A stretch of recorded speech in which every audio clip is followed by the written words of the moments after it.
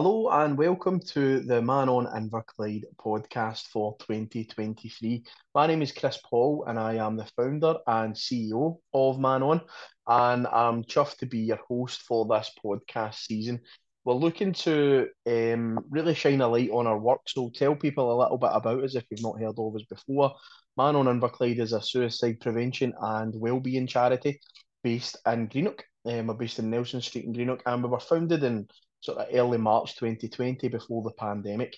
We were a grassroots organisation. We put lived experience at the centre of everything that we do. And throughout the pandemic and beyond that now, into now, we have supported hundreds of people from our local community, people who have struggled with various levels of need. And we've developed our wellbeing plan alongside the community, co-produced large parts of the work that we do, including our adult service and our young person service. And we've reached so many people in the community, and we've developed our service. So we've brought this podcast back because some people have been asking us to do that. Some of our people that come through the door who used to listen to it, and we're going to try and find the time to get this done every month. So we're going to release one a month, and we're going to shine a light on the work that we do, how people can get involved in it, and also shine a light on things like our funders and the crucial role that they play in developing our charity, but also partners within the local community. Because although we are proud of the work that we do on a day-to-day basis, there's some amazing organisations and charities in Inverclyde who also deserve a great amount of credit for the work that they do to support people.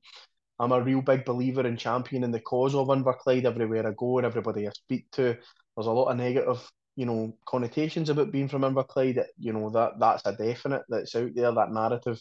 And hopefully this podcast can sort of shine a light on some of the more positive aspects of it, because there's some brilliant people that live in our community. And that's what we need to cling on to. We need to foster that sense of hope and community. And that's what Man On's all about.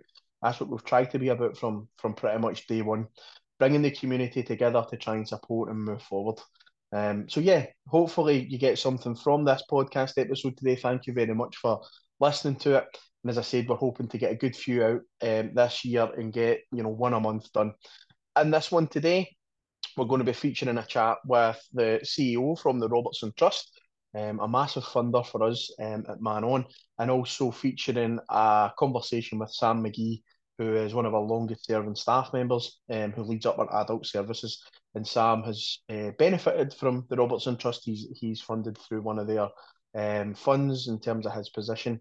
So yeah, hoping to combine both and speak about how we can support adults in our community. Thanks for listening.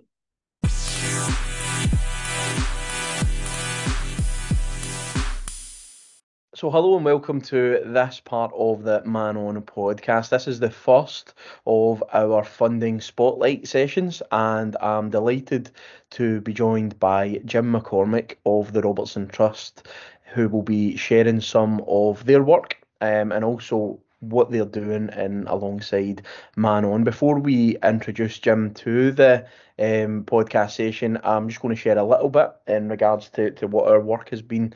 Robertson Trust has been a key funder for Man On Inverclyde. We've accessed a grant that allows us to employ our mental health and wellbeing coordinator, Sam McGee, who is also featuring on this podcast episode to talk about his work. And it's been a crucial fund for ourselves. I think starting off as a new grassroots charity, you're always trying to look at what opportunities you can get for funding. And us being able to recruit a key member of staff for half the week into that post was crucial. So that's our journey so far with the Robertson Trust, and we've had some good chats with the funding officers, and the work that we do really fits with what they do. So without further ado, I'll now introduce Jim McCormick, who is the CEO of the Robertson Trust. How are you, Jim? You okay? Good to see you, Chris. Pleasure to join you. Thanks for the invitation. No, thank you. Thanks for coming. It was one of the sort of first funds I'd hoped to get on this onto our podcast, just to share the work of what you do, because I suppose one of the main reasons that I was really keen to do it is it fits hugely with our journey as being a trauma-informed organisation supporting people in poverty. But before we get into what the Robertson Trust is, and I'm sure you'll be able to tell us lots about that, I just wanted to touch on your sort of grassroots, home roots of Inverclyde. So yeah, tell us a wee bit about your journey and your connection with Inverclyde. My dad's side, Chris, the McCormick side of the family from Greenock. My dad, who passed away 40 years ago now, grew up actually close to Cappielow originally, and then they moved to Larkfield when that was being developed, and various aunts and uncles who were Greenock and Gourock. Still have an uncle living in Gourock and many cousins across Inverclyde. So definitely feel strong affinity to the area, whatever the fortunes of my club, which of course is Greenock Morton. Aye, it's you know what, for Morton it was a good start to the season, but as usual it sort of peters off. But no, that's great to hear. You've got that link into Inverclyde, and I suppose it's sort of will come as no surprise as to the level of need that's in Inverclyde and how important it is for organisations to get funding to support a lot of the Robertson Trust aims and objectives.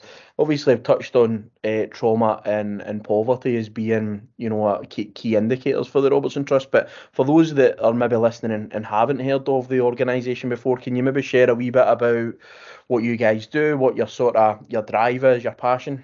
So the trust has been around just over 60 years, but there have been many changes of direction over that period, all with the same kind of values running through them. So today our values are connection, integrity, ambition, and your application to us, Chris, was one of the in the early days of a 10-year strategy. So we're really fortunate to be able to have, to the end of this decade, certainty over why we're here, and we're here as an independent grant maker. We think the biggest truly independent funder in Scotland. And our focus is upon understanding the roots of poverty and trauma, getting to grips with them and getting upstream as far as we can to build better solutions with and alongside organisations of all shapes and sizes across the country. We know that what we've tried as a country in the past hasn't always worked. If it was only about funding public services and joining them up, I think we would have made a lot more progress in better times. I think what we've learned is, unless there's a fundamental shift in power and co-design, and the fact that your organisation is so strong about the role of first-hand experience, that's why what you do, especially the trauma-informed element of it and the leaning into people in places that have had the toughest time in terms of hardship and deep disadvantage, that's why there's such a good fit between your mission and what we're here for.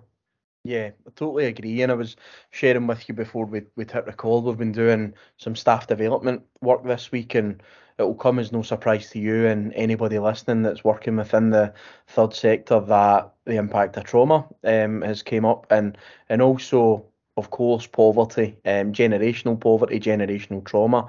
But big sort of indicators for us and what we're dealing with and what we've saw is the cost of living crisis that's coming, and people obviously experiencing poverty maybe for the first time, and fuel poverty. So it's very much linked, I think, with our aims, ambitions, is having this fund from yourself, because it's definitely what we see on a day-to-day basis in Inverclyde is those high levels of poverty and deprivation, unfortunately, and the impact that can have. What would be, in terms of obviously your charity's focus then for the cost of living stuff, in terms of people who are organisations that are supporting them? Most of our funding, where your grant has come from, is through an open awards program. We call it Our Funds, and there's 4 different strands to it, and the doors are always open, so we don't have start and finish dates. So we want to create, offer to Scotland a kind of flexible, hopefully agile response to need in the here and now. But about a quarter of our funding we are earmarking for kind of longer term development work, which is trying to get more at prevention, more upstream, and look at where in the experience of poverty and trauma can we identify early warning signs. So, for example, children who've got a parent in the criminal justice system, especially if they go to prison, children and young people who have long-term experience of being looked after in the care system, growing up in a family where there is complex, persistent mental ill health. You layer that on top of the day-to-day experience of severe financial insecurity. And you're right. We do see people who were previously on a low income being dragged closer towards what we would call destitution. People who were managing just about before the pandemic, or even during the pandemic, because there was emergency support. We did have the universal credit uplift. There were restrictions on evictions and so forth. Some of that protection, not all of it, some of that protection has been removed. And so people who had their heads above water are at risk, if not already, of being dragged below the waterline. None of that's inevitable. Even as a large independent funder, we're aware that what we do is only a drop in the ocean unless it's a catalyst, unless we can make common cause with other funders, independent and statutory. Working in isolation is not going to shift this problem. Among the things we've done so far, and it's a modest thing, Chris, is first week of December we were able to make an uplift to every one of our grant holders in proportion to charities' income. So the smallest grassroots organisations got a bigger percentage uplift than the biggest partners we fund. We know that's only scratching the surface. We know that we have to do much more to invest beyond grant income into infrastructure support for the third sector. That may be about digital capacity. It might be about governance. It might be, we don't know what's around the corner, given how much uncertainty there is in the sector. But along with Cora Foundation, Lottery, William Grant Foundation, and others, we want to be trying to help to stabilise and strengthen the sector as a whole, as well as what charities need in the here and now. And financial security is the first big focus of our long-term proactive funding. Sounds great. It sounds great, and I must admit, when I got the email for the grant, the money in December, I thought that's amazing because one, we need it. Obviously with the cost of the building and trying to run our space, which is a really nice environment for people to come, and it would be a shame if we would ever to have to give that up because it's so important.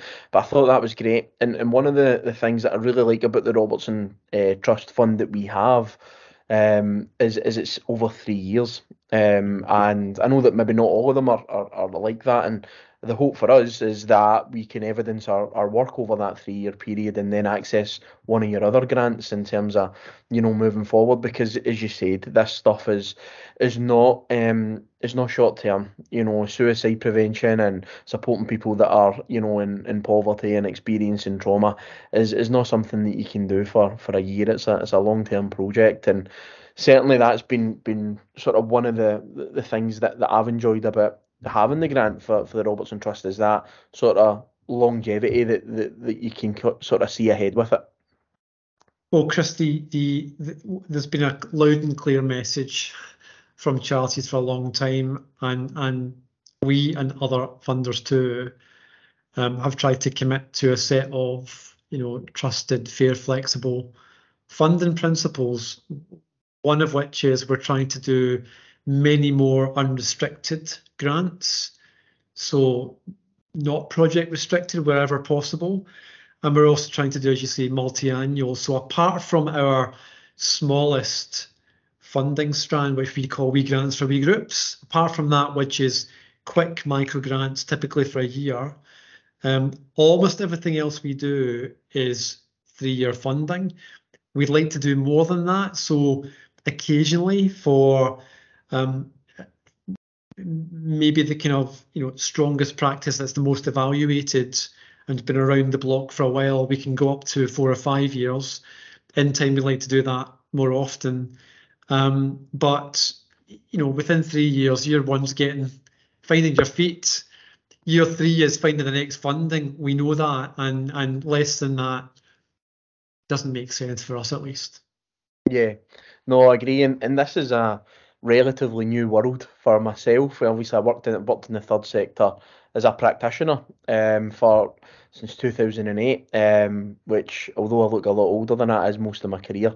But I've worked as a practitioner, but running a charity and leading a charity is a very complex job, actually. One that I'm loving. I'm absolutely loving what we do. I think the job that we're doing is amazing, but touching on there about sort of supporting charities and with governance and other things, I think that's absolutely crucial as well. Where are things at with that type of support? Is that something that other charities can access if they have grants with yourself? So that this kind of comes on to what funders, we tend to call it funder plus, on top of the grant payment, and each funder has its own approach to that. We have an arrangement with Community Enterprise where either through referral or request, our grant holders can get access to business planning support, strategic advice, that kind of support. But we've also we've agreed to form a kind of pooled fund alongside another set of funders, and through SCVO and Third Sector Lab, which is about digital transformation, digital capacity. I am certain that there are other examples we'll have to support, which to create a kind of pooled fund with some scale to it, which makes it much easier for charities to tap into whoever your funder is. More of that pool capacity is needed.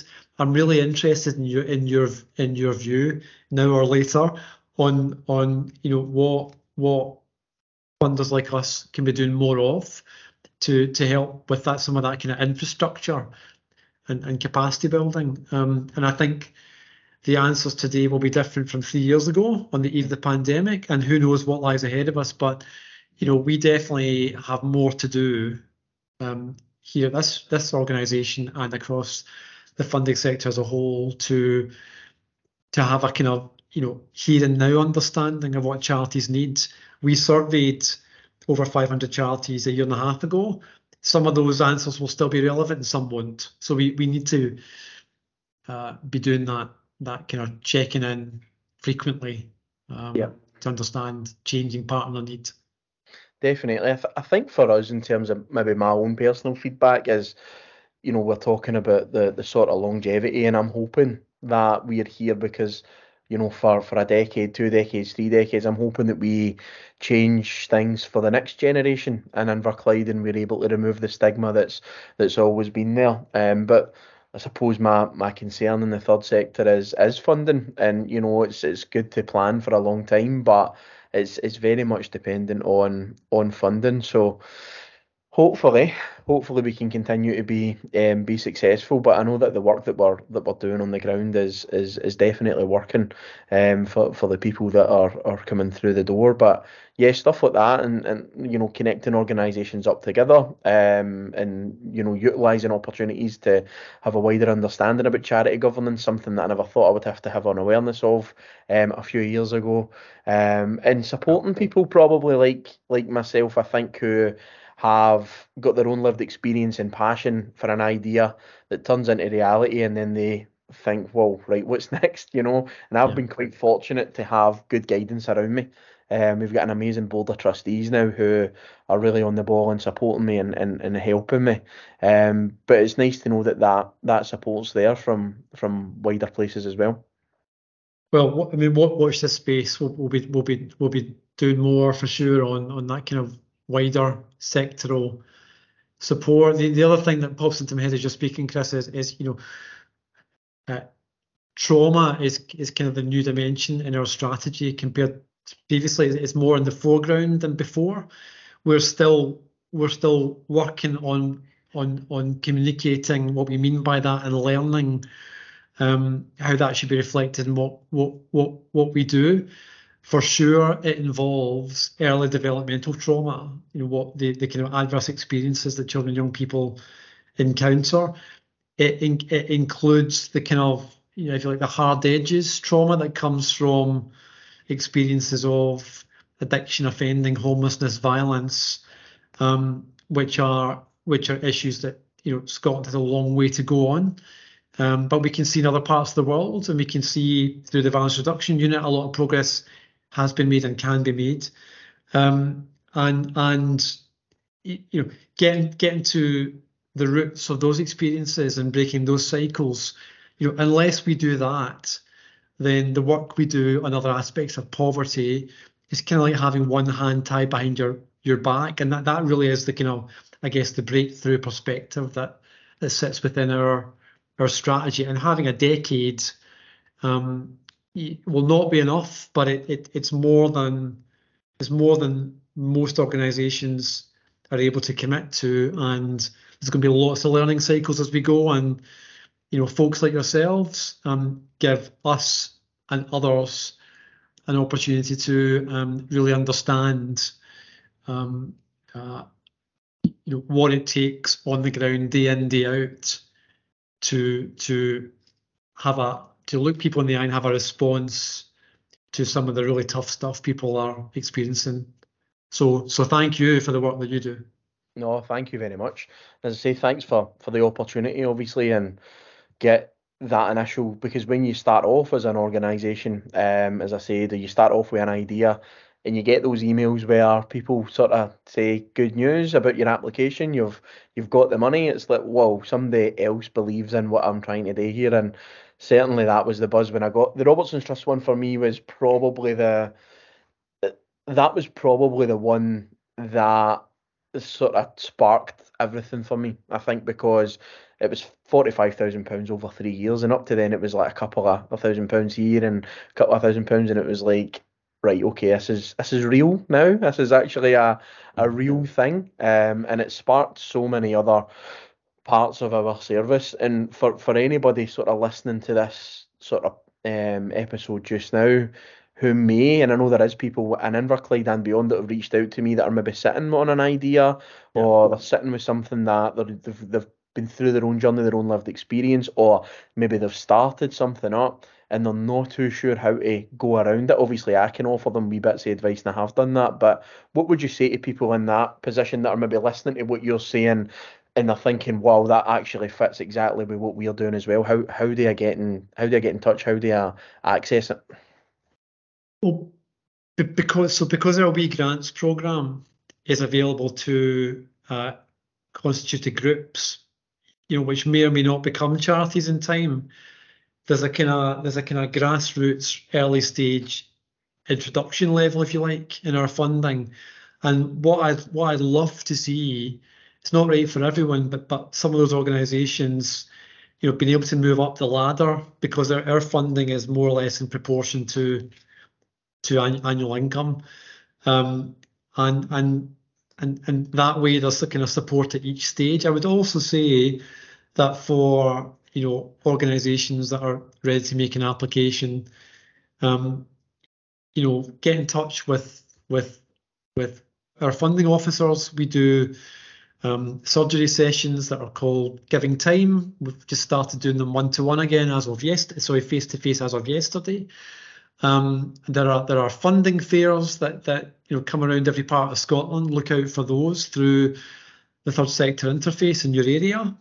I don't want you to be overwhelmed, Chris, but speak to people like Chris, who who have walked in, who are ahead of you and walking the talk.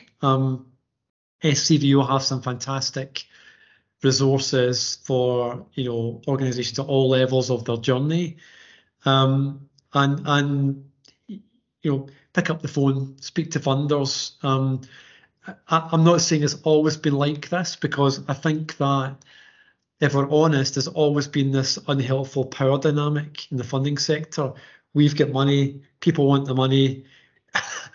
We've seen it in the past in the really clunky artificial approach to reporting and setting targets and outcomes. And what the very positive thing is, most funders have been listening and learning and are moving towards a much more realistic, responsive approach to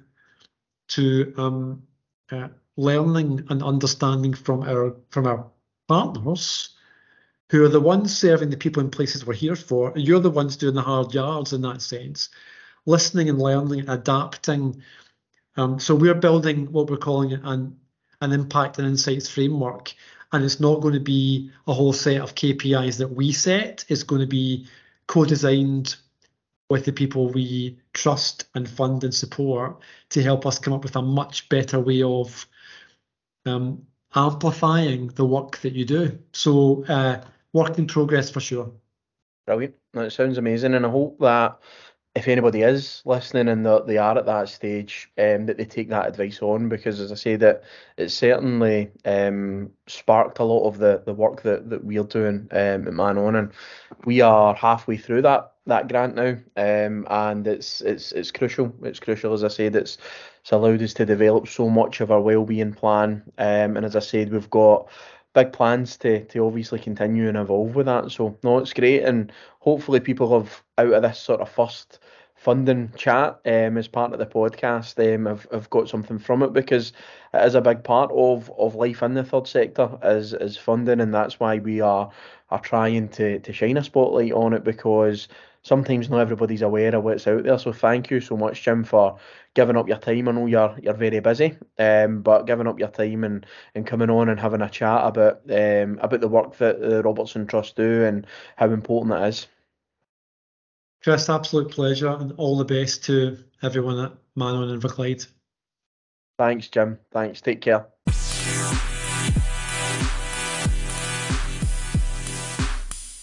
So I'm now joined by Sam McGee, who is the Adult Services Lead Practitioner at Manon Inverclyde. It was previously the Mental Health and Wellbeing Coordinator, but now it's got a real focus on our adult services. Sort of class our adult services as sort of 18 plus. So Sam has been with us on this journey from more or less a starting point, to be fair, when we became an organisation. And I've invited Sam along today to let him talk a wee bit about his journey, why he get involved with Manon, and crucially what he does at Manon and how he sort of contributes to the wider work that we do, which is preventing suicides in Inverclyde. So welcome, Sam. How you doing, my man? I'm good, mate. How are you? I'm good. Cheers for doing this. I know you're a busy guy, and we need to contend with the noises obviously in the background, which is Nelson Street in Greenock and the busy road that it is. But appreciate you coming and doing this, and hopefully it'll give anybody listening to it just a wee flavour of the work that you do. So before we get into the work stuff, and talk about the job that you've been doing over the last period of time, can you tell people a wee bit about yourself? You were on one of our podcasts before. If anybody listened to one and Sam spoke about his experiences with sort of mental health, so I'm going to ask him to delve a wee bit into that again, but not as long as time, just a wee insight into yourself, mate, if possible. Aye, of course. So my sort of journey started obviously in my military career, with mental health issues and anything related to mental health issues, really. A lot of PTSD and trauma surrounding that area, which obviously led to me going through my own journey, my own sort of journey of self-discovery to find out who I actually am and what makes me tick as a person. Unfortunately, I've had a few friends that weren't so fortunate, and they sort of lost their battle with their mental health and completed suicide.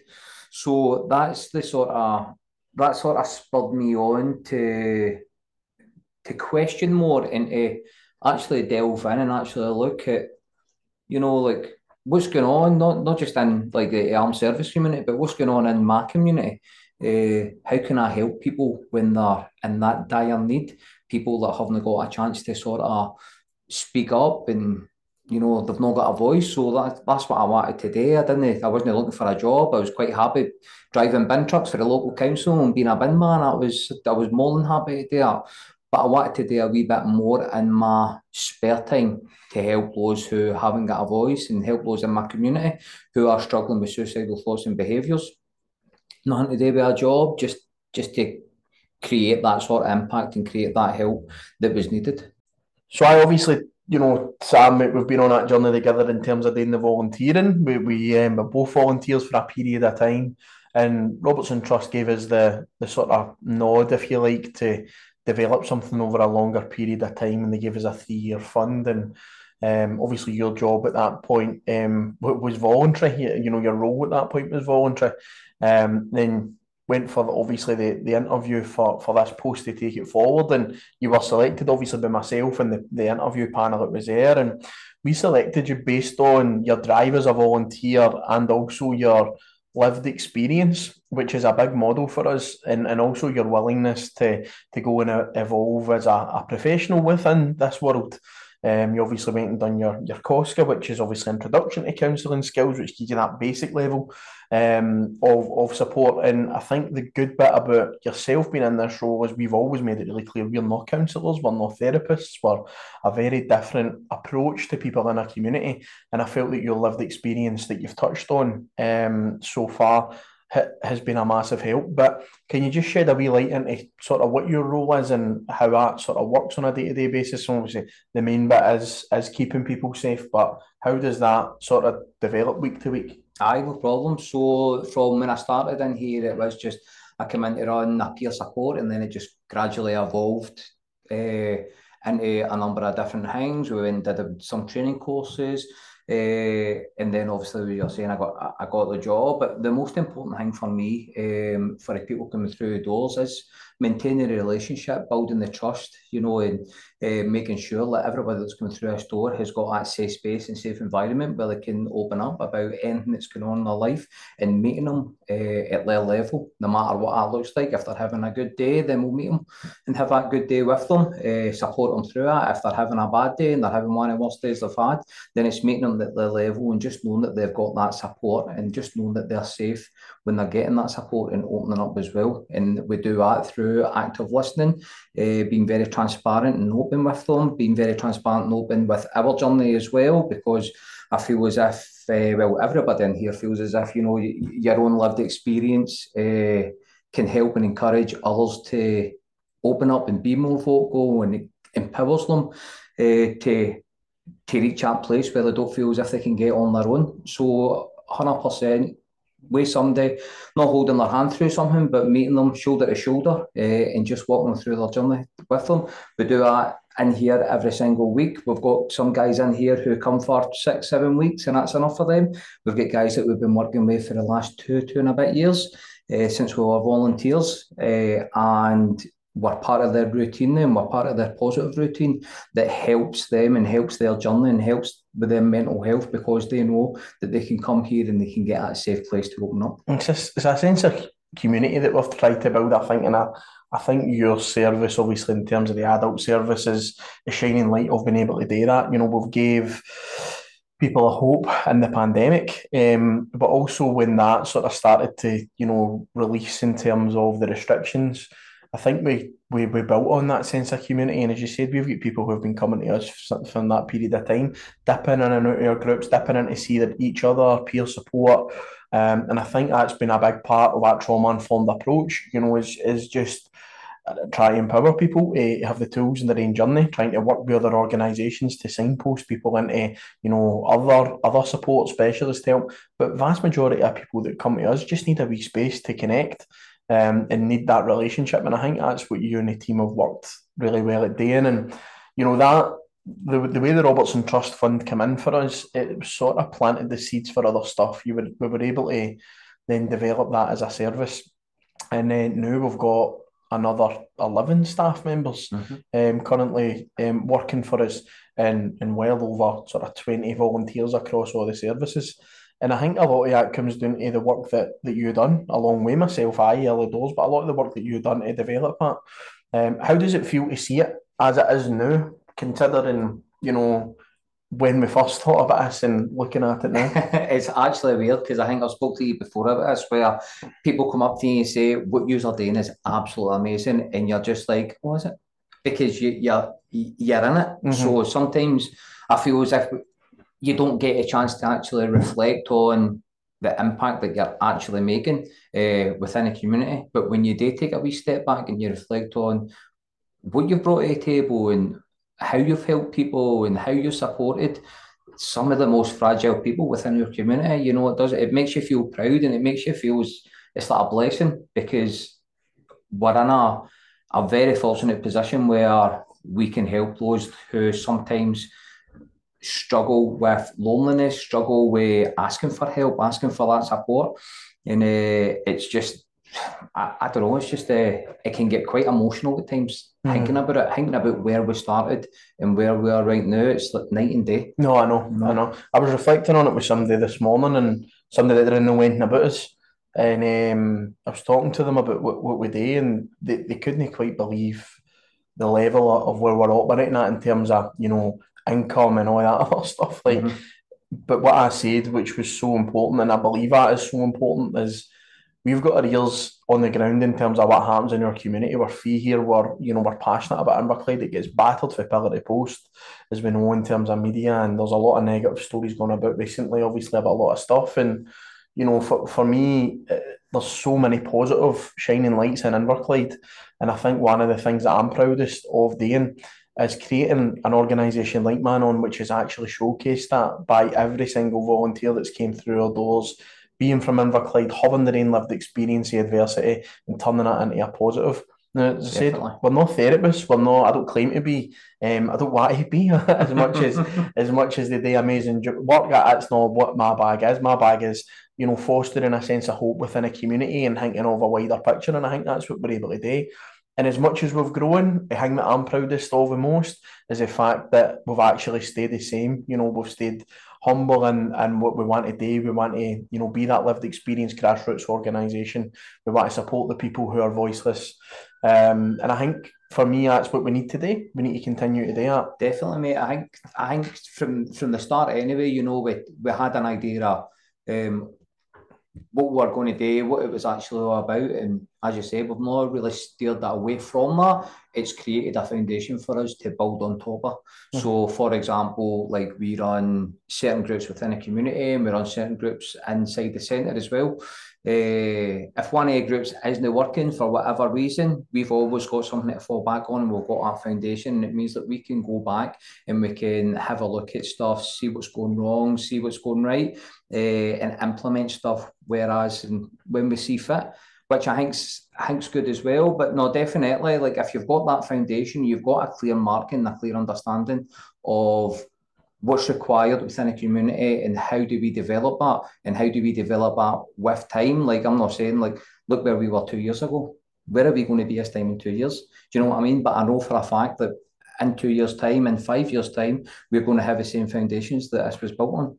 Definitely, and I think it's important we stick with that. And obviously, we're doing part of this podcast. Really, why we wanted to bring it back was to spotlight our services, but also spotlight how important it is for funders. But one thing I wanted to spotlight on this one, because it's the first one, is just how much the Inverclyde community's kind of taken us in, and really supported what we're doing, understanding what we're doing. We want to continue to have a buy-in from the community. It's so important, and I think we do that by being true to what we started out for. So, without a doubt. Now, part of the podcast that we'd done the last time, we had some people who regularly listened to it. Not saying that we're Joe Rogan types or anything like that, but we had a group of men who reached out who would regularly listen to it. And they would message me on a regular basis and say it really helped them, and they were struggling, and podcasts kind of got them through and stuff, which was nice. What I'll say to those guys, if you're listening, and anybody else, any new people, young people, women, whoever, anybody that's listening, and you want to reach out to us, you can do that, and we can have a chat, because that's what this podcast is aimed at. But certainly, Sam, for people that are listening who are maybe listening to the podcast, didn't know about Man On, or maybe thinking about getting some help for themselves, what would your advice be to them just now? My advice would be, just as hard as it can be, and I know from past experience myself, and that sort of self-reflecting on me, when I never opened up, when I should have opened up, when I did, it was such it was like a breath of fresh air. It was, I can't even describe the feeling, because I felt as if there was no one there that I could turn to for support and turn to for help. And when I actually did, my life changed. Literally, my life changed within that 5-10 minute conversation that I had. And that can happen to anybody that's out there that isn't reaching out, that feels as if no one wants to listen, or nobody's going to take the time to sit and talk to them. I've sat in here and talked to guys for 2-3 years. I've helped people through suicide attempts. I've helped people in a number of different ways. Come and chat, come and have a word. You're not on your own. We are building a good sense of community within here. We are building our own community within Man On as well. Come and have a word. Doesn't matter if you're a young person, female, male, we've got somebody within this building that will suit whatever it is that you need to get off your chest. So please just come and chat. It is better to chat than keep it in. And just to reiterate that, we run crisis support every Monday, every Friday. We put it on our social media any times that's not able to happen for whatever reason. But every Monday and every Friday, it's a drop-in for you to come and have a chat. And your crisis is your own individual crisis. We don't deem anything, up or down with that. If you come and you have a plan or thought about suicide, we can support with that with external help as well. But if you come and you're just struggling, we can support that too. So there's plenty of options there. And part of this podcast season, if you like, that I'm going to be doing, spotlighting on funding, but also spotlighting on what else is out there in Inverclyde. And we know that there's other organisations like Mind Mosaic who we tie in with for the adult services, for the COSCA courses. Yep. But we know they provide, crucial support for adults. They also have a young person's charity that supports, at a really high level as well. And we've been tying in recently with Safe Harbour organisation. So these organisations are out there. So if you're listening to this and you're from Inverclyde and you're not sure about them, look them up. They're on social media. They've got contact details there, and they've all got different levels of support that can help. If you don't feel Man On's for you, our main thing is that you get out of help somewhere, and hopefully you do. So thanks, Sam, for coming on. Get you back on to talk about different stuff. I think we're going to do a wee spotlight on the football therapy project in a couple of months' time, and we'll talk about that a wee bit more in depth. But certainly from an adult sort of well-being perspective, if you're struggling, please get in touch and it'll be Sam that will take that forward. But thank you for listening. Cheers for your time, Sam. Cheers, mate. Thank you. Oh, she came to my